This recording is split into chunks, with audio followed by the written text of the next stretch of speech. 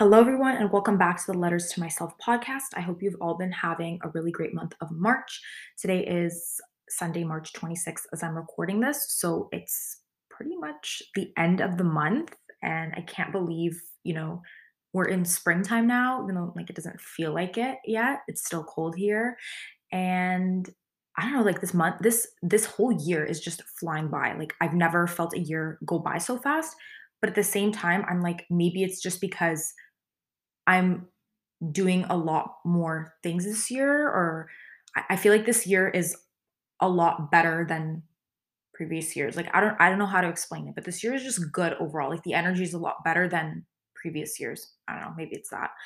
But anyways, some news is that my podcast is not now available on Amazon. So, I mean, I'm really happy about it because it means it's accessible to other people who might not be using Spotify or Apple Podcast or the other distributors and apps that it's available on. But that's great because it means more people can hopefully discover my podcast, I guess. What else is there? Yeah, let's talk about some books that I've been reading because I have a little bit like some smaller topics that I want us to talk about, and then we'll get into kind of the main topic um, for today. So I've read a couple of books since the last time I had posted. The first one was Carrie Soto is Back by Taylor Jenkins Reid, and I gave it a 5 out of 5. I think it was an amazing book. I literally could not stop reading it. It's about tennis. It's about someone basically making a comeback for tennis.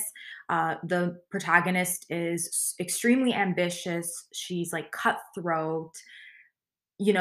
She has her flaws, but I love her character so much because I've read so few books where um, like power and ambition is given to like a female character and they still, you know, have that feminine side to them as well. Like there's still room for love in her life and vulnerability, and she kind of learns that as she goes on her journey. But I've just read so few books where like the main focus was like ambition and refining her craft and perfectionism. And obviously she is a flawed character. She's not perfect, but it was just refreshing to read, and just her character development throughout the book was absolutely beautiful to read about. So yeah, I love the book. On the flip side, I read another Taylor Jenkins Reid book that I absolutely hated. So I honestly think her more recent books, I all gave like a 5 out of 5 to on Goodreads. Like Carrie Soto, The Seven Husbands. I loved Daisy Jones and the Six. I loved Malibu Rising. But her older books that are just kind of your standard romance, I don't like them at all. So I read One True Loves, and I literally was barely able to get through it. I just feel like it was not that books are supposed to be realistic. I feel like I said this in last episode, but just the language was very cringy. The characters, again, were very unlikable. I feel like there was no depth to them. It was very surface level. So I gave it a 2 out of 5. But it doesn't matter because I still love her writing overall. Some other books that I read was Girl, Woman, Other, and that book it's by Bernardine Evaristo. I also gave it a 5 out of 5. I feel like it was a very beautiful retelling of various different stories. It was mostly centered in London. I absolutely loved it. And then another one was The Infinite Plan by Isabel Allende. Of course, I love her writing as usual. It wasn't my favorite book that I've read by her. I think I gave it a 4 out of 5. All of the other books I've read by her have been consistently like 100% would give it a 10 out of 10. I'm not going to go into the summary of what the books are about just because I won't, it's going to get too long. Um, and then the last one was Race and Class no, Woman, Race, and Class by Angela Davis. I'm getting more into her writing as well because I have previously read one of her other books. I think it was called Freedom is Struggle, something like that. It was one of her more recent books. Very interesting ideas in the book. It kind of puts a lot of other kind of ideas and theories that I had read about in other novels. It kind of puts everything together. So I feel like I already had a good understanding and foundation. It's a very, very dense book. There's a lot of information, but it was very informative. I really do enjoy her writing and her perspectives. And then currently, I'm reading, I think, because I just found it on sale and I've always wanted to read it. I read like the first 40 pages in an Indigo like like 5 years ago. I'm reading The Subtle Art of Not Giving a Fuck by Mark Manson, and I'm also reading The Return by Victoria Hislop, which is an older book. Like, it was released a long time ago, but I'm reading the Greek translation just to practice a little bit, and so far it's like amazing. It's about the Spanish Civil War, it's about love, and it kind of goes into alternating timelines. I do feel like I love books that have alternating timelines that go into the past and have a historic element to them. They're always just so good, and I'm not even using the right adjective. They're informative and you learn a lot, but they're also very complex. There's multiple generations interwoven into the fabric of the story. Multiple generational or like generational timelines is a feature that I love because it allows for multiple elements to kind of go on top of each other, and especially when you're discussing like a family's evolution, I just always feel like I become addicted to those kinds of books. So yeah, that's pretty much everything I've read. I'm not gonna get I'm not gonna discuss more because we're already way way too many minutes in. So what else? The other two things that I wanted to talk about are more kind of pop culture, and honestly, I don't want this podcast to be a pop culture podcast because I don't think we should be putting celebrities on a pedestal. I think they are regular people just like us. However, as human beings, of course, it's normal, I guess. Like, it makes sense why we look up to them sometimes. And of course, I'm not saying I've never looked up to a celebrity. Like, I literally like, wasn't obsessed with One Direction when I was younger. So I'm not saying I've never been there. But I also do think that what is currently kind of going on with this whole Haley Selena situation is absolutely ridiculous. Like, the amount of people that I have seen who are grown, who are in their 20s, who are grown people bullying Haley or bullying Selena, like neither side is right. And I honestly think it's like really embarrassing if you are not a 13-year-old and you're actually making commentary on this and you're bullying someone else and you're speculating and you're making theories and you're analyzing. It's like, do you have a life? Like, genuinely? Do these people have a life, or are they so miserable that they need to look into things and like write entire paragraphs and get like so into it? It's like it gives them life, this drama. And it's like it's not even your own drama. It's just so immature.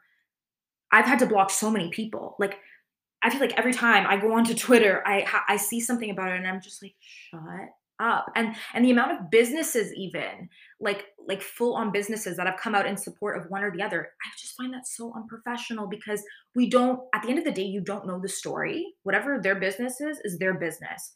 And again, I understand there's some element that, you know, human beings by nature are curious. Like, I'm curious too. I read up on it, I may have my own personal opinions, but like I'm not going to make commentary on it and start like harassing somebody online.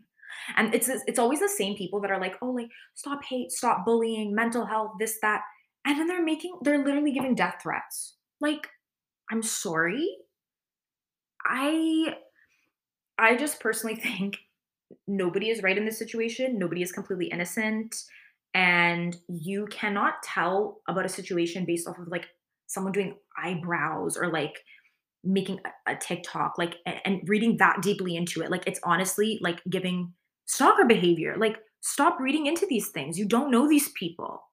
Anyways, it's just been exhausting. Like, I don't want to see it anymore. It's really, really annoying. I should mute their names on Twitter, to be honest. I don't know why I haven't done that. So there's that. The second thing I wanted to talk about is this whole like exposure of Gwyneth Paltrow, who, if you don't know who she is, I mean, she's an actress. Like, I kind of figured out who she was, I think she was the love interest in Iron Man? She's middle like, she's not for our generation, so, it's like my mom loves her, because she listens to her wellness tips, but she's not really from, like, a targeted towards people my age, so a lot of people might not know who she is, but recently she's been getting a lot of shit because she was on a podcast and she kinda was talking about her diet, and she's always been into wellness, like, she has this podcast called Goop, um, which is about, like, alternative wellness techniques. She's like a typical almond mom that like eats a couple hundred calories a day and is clearly starving, but promotes all these alternative practices that she does as healthy, as something that should be followed. And again, with this, it's like if your main platform, like now in her career, she's mainly doing her wellness stuff. Like I don't think she's been acting in anything for a while. This is like her thing now, her wellness. If you're promoting wellness, then maybe you shouldn't be openly telling people that you literally don't eat anything, and that you're subsisting off of broth, like bone broth and stuff, because that's not wellness. So I do think that it is people have a right to not judge, but to discuss critically what she is doing and to let her know that what she's doing is wrong, what she's promoting is wrong, because she is literally, her career is literally wellness focused. You know what I mean? Like that's actually what she's trying to do. So we have a right to point out that no, like just eating soup all day and vegetables is not really wellness. And like detoxing 24/7, like that's what your liver's for. Like I don't I think it's very easy to fall into this trap of alternative medicine because people have lost faith in, traditional medicine, and it makes sense. I mean, especially we have free healthcare, free with air quotations, free, not really, healthcare in Canada, but I understand that in the US, like healthcare is not free. It's very inaccessible. The system is kind of in shambles. Like I completely understand that, and it's kind of in shambles here where I am as well. So it makes it very easy to kind of turn to an alternative path in order to kind of keep healthy. And these things must be taken with a grain of salt. Alternative medicine you have to make sure you're doing your own research and really looking into what these practices are, because intermittent fasting is not effective for everybody, first of all.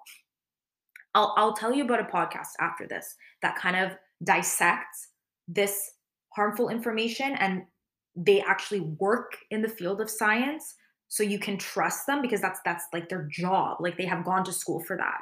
With whom I'm going to trust a lot more than somebody who does not have a background in health. First of all, health or science or research, etc. So yeah, um first of all, everybody's different. Everybody's body is different. So be wary of like one size fits all solutions. Second of all, detoxes. Okay, our liver detoxes. Our liver, that's what our liver does for us. You don't need to be detoxing 24/7. So when people are sick, like when she's like, it's important for me and my detox, like what are you detoxing from? Genuinely, like what are you detoxing from? Like, are you a recovering alcoholic?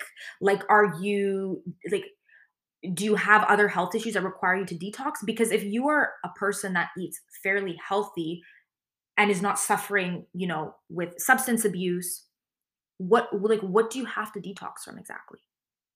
Huh? There, like I, yeah, maybe if I haven't been eating healthy, I'll, drink a couple of shakes or, for a little bit, or I'll try to, just in general eat a lot healthier that week, and I like drinking juices and smoothies, but I'm not gonna constantly be in, like, a state of detox. It just doesn't make any sense to me. Well, you wanna be, like, running to the bathroom 50 times a day? I don't get it. So, just be very, like, careful when you see celebrities, again, like, painting this image of, like, wellness and, like, peace and, like, being so healthy and glowing. You have to research these alternative medicine practices and these like supplements they're talking about, and which aren't regulated, by the way. Like a lot of supplements are not regulated, so you don't actually know what you're ingesting. Like there's just so much we don't know. So yes, I do things that are not like prescribed by the doctor for me. Like I take magnesium supplements, I take vitamin D every morning. My doctor didn't prescribe me that. I look into alternative ways of being healthy, but I'm not going to alter my life unless I actually go in and do research and listen to healthcare professionals talk about it and make sure that it's not harmful in any way to me before I go and do something, you know? And maybe I should make like a full episode on this, but um I will now give that recommendation. So there's this podcast that I started listening to kind of like when we were in lockdown and with like they just were just giving information about COVID because I like was initially a little bit scared back when I got COVID, like in 2021. This was a while back, I think. So this podcast is called Unbiased Science.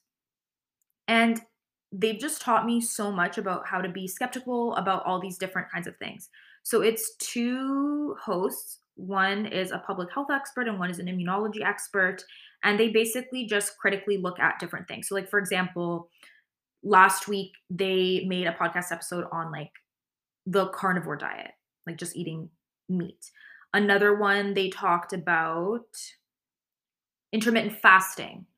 You have to look at it in a way and like because when we eat and when we don't eat, like it affects our hormone levels and anything. You don't want to be playing with that. It could really screw you up. Maybe like so consult a professional, do your own research before you choose to do this. So I would really recommend listening to that if you do kind of get pulled into not fads, but just non-traditional medicine and like in order to have like a holistic health routine, you have to look at it from both ways. And this is why there's nuance in everything. And of course, if something is not going to harm you, then go ahead and do it. But some of these practices can genuinely harm people. I think that's all I'm going to say on this topic because it's just there's so much to say about it. The same thing, actually, the last thing I'll say about it is like on TikTok, I've seen so much about ashwagandha. That's another thing. And about how it's supposed to like taking the supplement will ease your anxiety, will lower your panic attacks, it'll help you out. So I bought ashwagandha. I went to my healthy planet and I bought it. And I took it for like a week and I didn't feel normal. Like it made me feel really weird.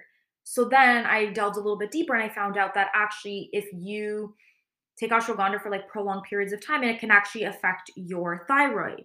It can throw your thyroid off of whack. Like out of sorry, I didn't say that properly. Like out of its balance and that it can actually make you a little bit numb to emotions. So it does relieve anxiety, but it also makes you numb. It's like a natural SSRI, like a natural antidepressant. So you have to make sure that these products are right for you before you just go and take them. So I found personally that magnesium glycinate, which doesn't really pose a health risk if you're a genuinely healthy person, done my research on it.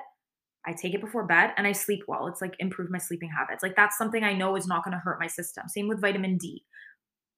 I'm going to take that even though it hasn't been prescribed to me every morning because I put sunscreen on like a freak.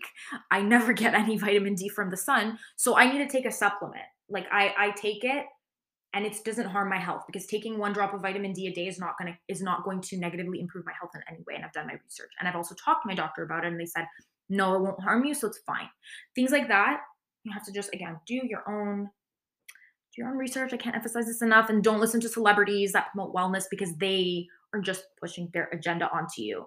Okay. Anyways, we're already at like 20 minutes just from that conversation because I feel really strongly about that. But that was actually not even the main topic for today.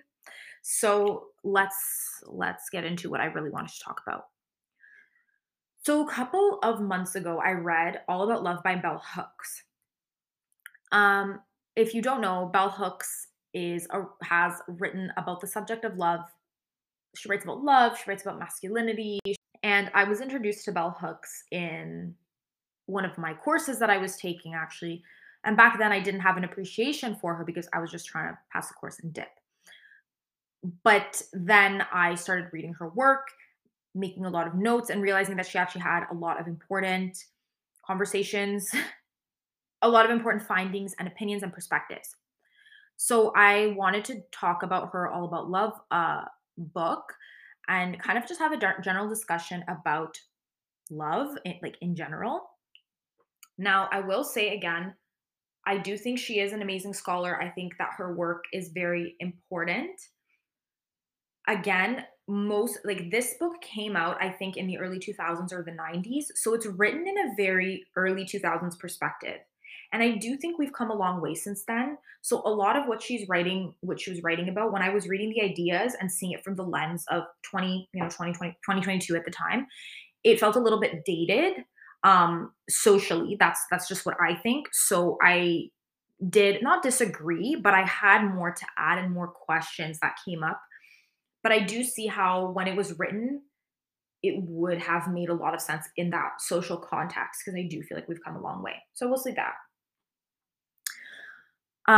But it basically brought up this larger issue of the fact that we don't really have a lot of candid discussions about love anymore. And you can see that just from a lot of modern day discussions and podcast topics is that yes, like relationships will be discussed, but we never really talk about love, what love is, how to foster it, the different dimensions of love. They are not talked about enough, and I think that nowadays, like, people are very scared to be vulnerable, they're scared to be open about it, and it's difficult to have that conversation. It's almost like everybody's kind of avoiding it. There's a, like, avoidance of it in a lot of topics. So she also talks about having this workable definition of love that allows us to understand it better. So my problem with that was that I think it's difficult to define love because again, when you bring up the dimensions of love, like especially, I don't know if you've seen that in Greek we have different words for the different kinds of love. Like to me, those are like the different dimensions. You have playful love, you have the love you have for your friends, you have family love, you have true love, you have um erotic love. Like there are different dimensions to it, but I think that to have a work like maybe kids need a workable definition of it, but I do think that it's very difficult to define personally. It goes through, so basically each chapter has like a different discussion about love and then an intersection of a topic.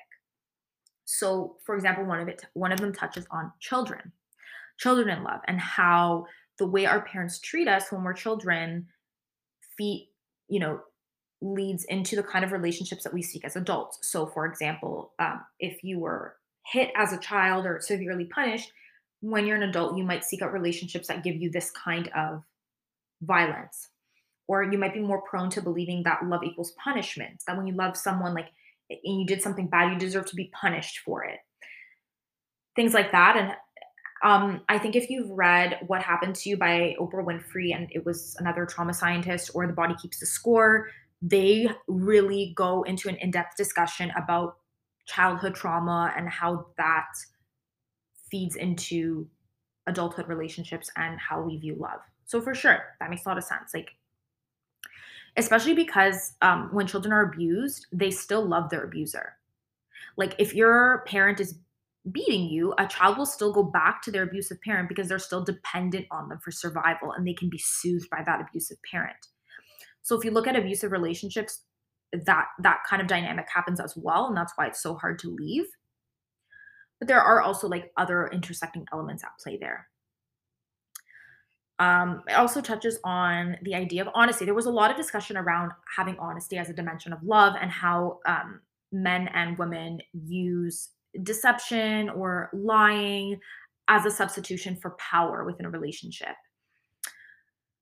And again, so like I have such like I honestly wish I could have talked to her because I have such mixed opinions about this. Like I actually wrote in my notes like questions about it. So of course, like people lie, yes, and they have reasons for doing it. And it's not right for sure. Honesty should definitely be an element in a relationship. She basically said that we'll say that men very much yearn for love, but by participating in the patriarchy, they deny themselves of this longing, and that they see honesty as weak and deception is seen as a more of a powerful element. That because times have changed and you know the dynamic is no longer where one person has financial dominion over another person, people will lead to what she calls emotional terrorism and kind of want to dominate in a different way because they can no longer dominate financially. So this would lead to a lot of emotional manipulation and deception. And then on the other hand, women lie in order, according to the author, to seem needy and incapable of rational thought to get the things that they want, especially with things like childbearing or marriage. So this is where I'm saying it's a little bit, to me personally, it just seems a little bit dated because I think that we've gotten to a place now where this can be interchangeable. Because how many stories have you heard of like men being deceptive in order to like get a woman pregnant? And you know what I mean? Like, or like woman being emotionally manipulative. I think it can happen on both ends. Yes, traditionally this might have been, the norm. Um, and also I do think that there wasn't a discussion of maybe people being uh lying because they fear repercussions from truth telling. So like for example, when women feel ashamed to tell the truth, um, out of fear of being ostracized or having potentially severe consequences. So that's why there's so much nuance to this topic as well, because sometimes you genuinely can't be honest, or you have to have a certain level of being secretive for your own safety. And again, in an abusive context or a manipulative context. But at its core, yes, you need honesty to be in a loving relationship with somebody for sure. I just made an also just a note here. This was from back, I think in October when I read it, and I was like, also, it's hard to be honest with yourself when you feel like any choice you make is kind of informed by again the male gaze, like and pandering to validation from them. Like our choices are made based on social context within the society we live in. So it's easy to want to be authentic and tell the truth, but what if we don't know what our truth even is? Does that make any sense? I was more along the lines of trying to say that sometimes you don't even know the truth because all of our choices and our beliefs are based on the society around us. But that's like a really complicated. I don't know where I was going with that. She also discusses spirituality and love, talking about how, so this is like going completely off topic to what I was discussing before, but about how New Age spirituality is repackaged Abrahamic religion, and that a lot of people lose sight of love when they become too fundamentalist in any religion, because fundamentalism, this is a direct quote, fundamentalism in any religion upholds imperialism, sexism, homophobia, etc. When you are so founded upon secular conservative ideas, it leaves no room for love, which is at the root of all religions. So again, we see how she kind of moves through the different areas that love can be intersected with. So in this case, it's religion. My favorite part of the book actually was where she talked about community, because I have touched on these topics before about how the nuclear family is a myth and that you need community in order to thrive and have a loving life, and that being an isolationist is not healthy at all. I've also talked about this before, but that friendships are, one of the first experiences we have of love, like our friendships. We, even back in kindergarten, I loved all my friends. It was the first time I got to experience that outside of a family context. And we can feel how our connections form into love. But a lot of people, when they become adults, they value romance over their close bonds with friends. Um, or we kind of veer away, or we can even lose friendships because we become so infatuated with this new person in our lives. But she says that if you're in a true love connection with somebody, they will allow you to have other connections, and you won't lose sight of the other people in your life. So again, and I totally believe in this, is that it's it's not love if, when you are with your partner, you're isolating them from their family and from their other friendships. It's not healthy, and it's not true love. You don't really love a person if you are pulling them away from everybody around them, from all of their close connections, and making them infatuated with you, because that's not healthy and that's not sustainable. I think it's so, well, it's, first of all, it's a classic manipulation tactic. It's very abusive that in these kinds of relationships, they will separate the victim in this situation, and turn them away from everybody, and pull them and not allow them to go out with their friends to see their mom, their dad, their siblings. It's very manipulative. But also in a less toxic context, this can happen even if it's not an abusive relationship. you know I've seen it so many times where people will get into a relationship and cut themselves off from their friends and never go out and just only see each other, and it's like you're working and you're seeing your significant other and you never make time for anybody else anymore, and so you lose your connections. And then what happens if things go south? What happens if the relationship doesn't work out? Um that's that's not love. That is a very big mistake that people make. And unfortunately, I have seen a lot of videos or podcast discussions of people thinking that it's normal to do that, and it's really not. Like, if someone is not allowing you to visit your family, to keep up your relationships with your friends, with your besties, that is, they don't love you. They don't love you, because real love would mean you want them to have a community. That's the most important thing. And I'll say it, I'll keep saying it. I I always drive this point into even anybody that asks me about relationship advice, or even if someone's younger than me, like, that's what you have to know. Is like, don't isolate yourself, because that's not healthy.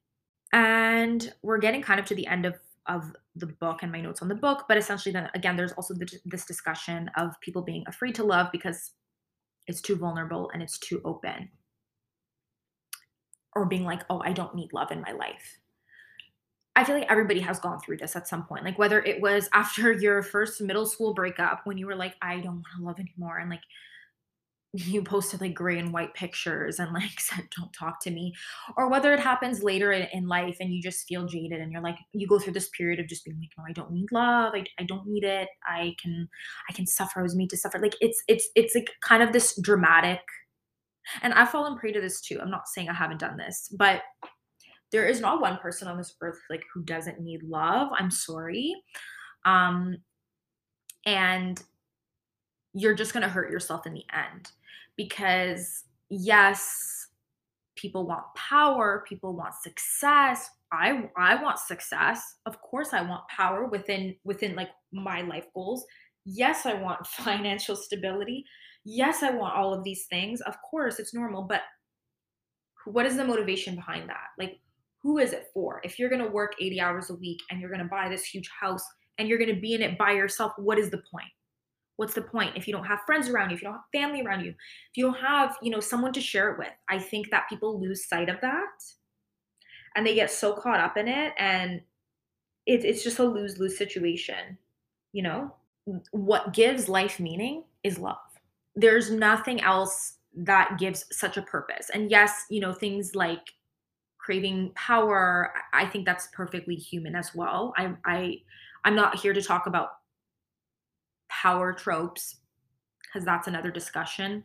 And I love talking about power, and I think it's a very interesting topic. Of course, there's other things that motivate us in the moment, like a raise, or like being affluent, or there's other things that drive us. But at the end of the day, like, whatever is behind it is that you want to celebrate with other people, you want to have fun. Like, who do you turn to when something great happens to you at work? What happens to you you know when you get into the university of your choice? You celebrate with the people around you. Like, it's for connection. It's for, I don't feel like I'm explaining it well, but love gives life meaning. And the kind of the last chapter of what I wanted to talk about, or what the author talks about, is death and love. So Bell Hooks said that we have a cultural obsession with death that consumes energy that could be redirected as fuel to the art of loving. There's a quote by Matthew Fox, who wrote something called Original Blessing, it was in the book, that says, "Western civilization has preferred love of death to love of life, redemption to creation, sin to ecstasy, and individual introspection to cosmic awareness." We fear living because we are in the midst of death. We fear celebrating too much because we don't want to live. So at the end of the day, it's almost like in our society, we are yearning is the right word for it. We are chasing after love, but we are so scared of it at the same time. We're terrified, me included. I'm not saying I'm not included in this. And of course, I have people around me that I love so much, that I would do anything for. But at the same time, there's also this fear, and it's in everybody that I talk to. This, again, going back to that vulnerability. It's like we're so scared of, it's like death permeates almost everything, that we don't want to live and just celebrate. More on that, because that's another topic too. And that grief is love everlasting. So when someone dies, grief is basically proof that we still love them. It's like love enduring. I think that's just beautiful and very poetic. But the way to remind yourself, or how to help yourself love, is to remember your own mortality, essentially. Because we're not going to live forever, and the people around you will not be here forever. So while you're on this planet, you might as well just love. That's so, oh my God, that's so like inspirational quote at home sense. Okay, that got like really embarrassing. I just mean that we're so terrified of it, and we need to just confront it. Like, we need to confront love. We really need to confront it and start talking about it. And again, not only in a romantic context, because I swear, whenever I talk about love, people automatically assume I'm talking about like, oh, like the partner. Yeah, usually I am. Okay, I'm not gonna lie. Like, talking about finding love in that context, but like, love is a lot of other things too. Love is a lot of other things. So that's pretty much everything that I took away from the book. And I mean, I had more notes, but there's just so many. If you are interested, read the book. You won't be disappointed. It was very illuminating. But yeah, that's pretty much all that I wanted to talk about today. So closing thoughts are, I made just a couple of questions, or like unanswered opinions. So my closing thoughts on All About Love was, I just made a little bit of commentary or some questions that I still have unanswered. So the first one was, how do you explain what you can't put into words? What if love is both action, feeling, and choice?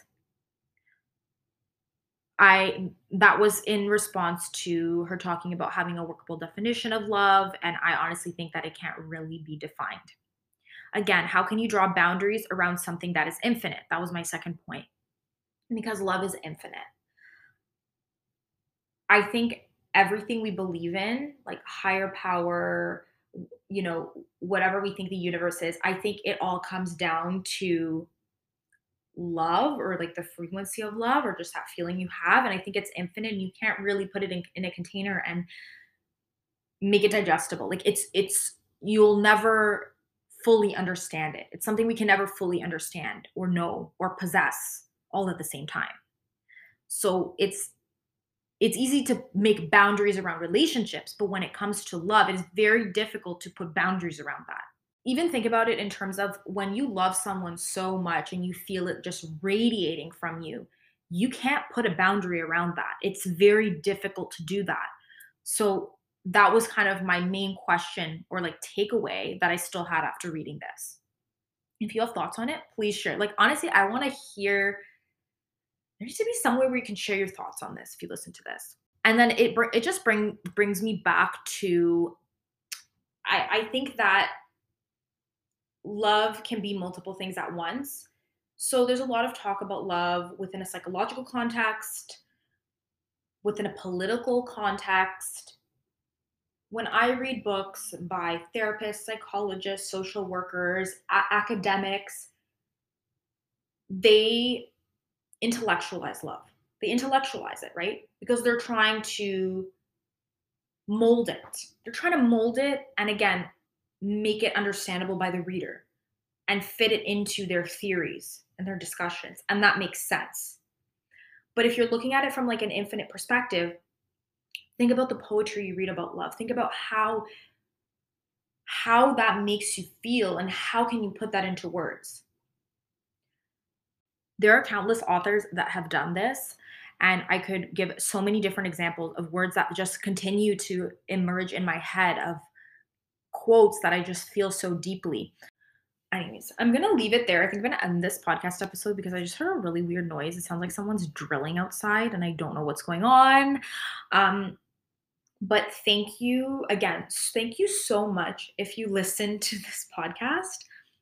And again, all my socials will be linked in the description for the podcast episode. You can follow me on Goodreads if you have Goodreads. Follow me on TikTok because that's where I'm most active, honestly. Follow me on Instagram. And that's all I'm going to say. Thank you so much. And I always say I'll see you next week. Oh my God, my brain's not working. And I'll be back with another episode.